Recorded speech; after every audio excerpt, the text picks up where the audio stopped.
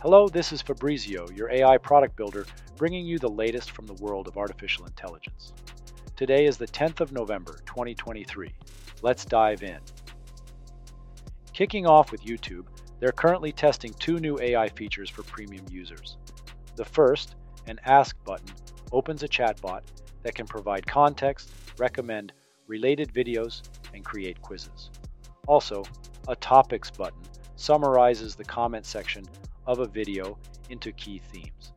These features, powered by Google's proprietary large language model, Google Bard, are experimental and currently available to a limited number of users.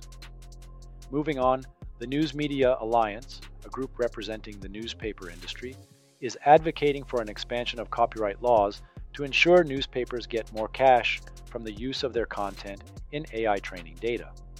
They argue that generative AI systems, which consume and use their content without licensing or permission, are making billions and directly competing with them. The Alliance is of the opinion that they should get a fair share of the revenues generated by these AI companies. In other news, Samsung is prepping to introduce its proprietary generative AI software called Samsung Gauss.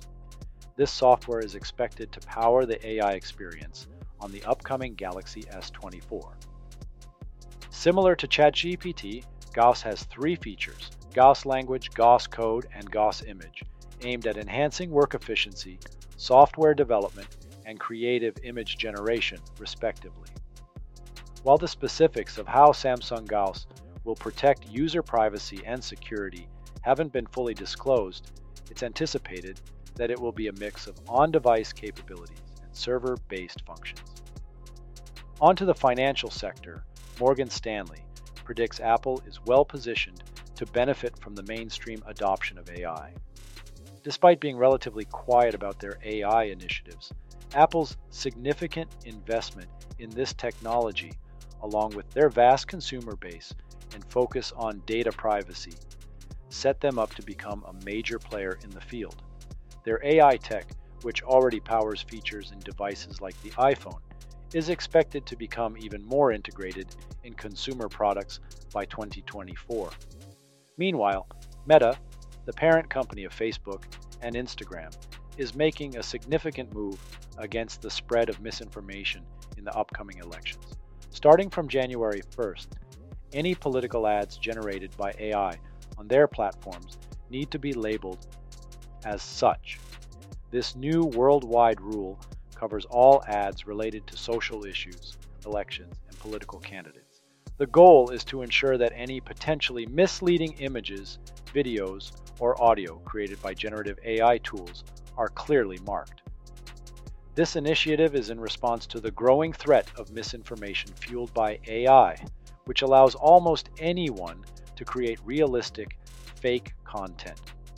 On the topic of software development, the latest Octoverse report shows a surge in open source activity around AI, particularly with generative AI. Developers are increasingly experimenting with AI models, with a significant uptick in individual contributors to generative AI projects. This trend indicates the mainstream emergence of AI, reshaping the developer experience and setting the stage for the next wave of software development.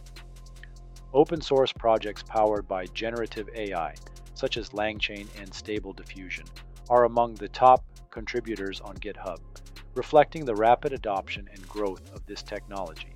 Lastly, OpenAI has announced a copyright shield scheme to protect its business users against copyright lawsuits. This move comes amidst increasing concerns about copyright issues in the generative AI world, where models like GPT-4 use publicly available information for training. However, this protection is only for users running generally available OpenAI products like ChatGPT Enterprise. Also, OpenAI revealed that its GPT-4 Turbo model has knowledge of real-world events up to April 2023. That's all for today. Thanks for tuning in. Please remember to subscribe, and I'll catch you next time.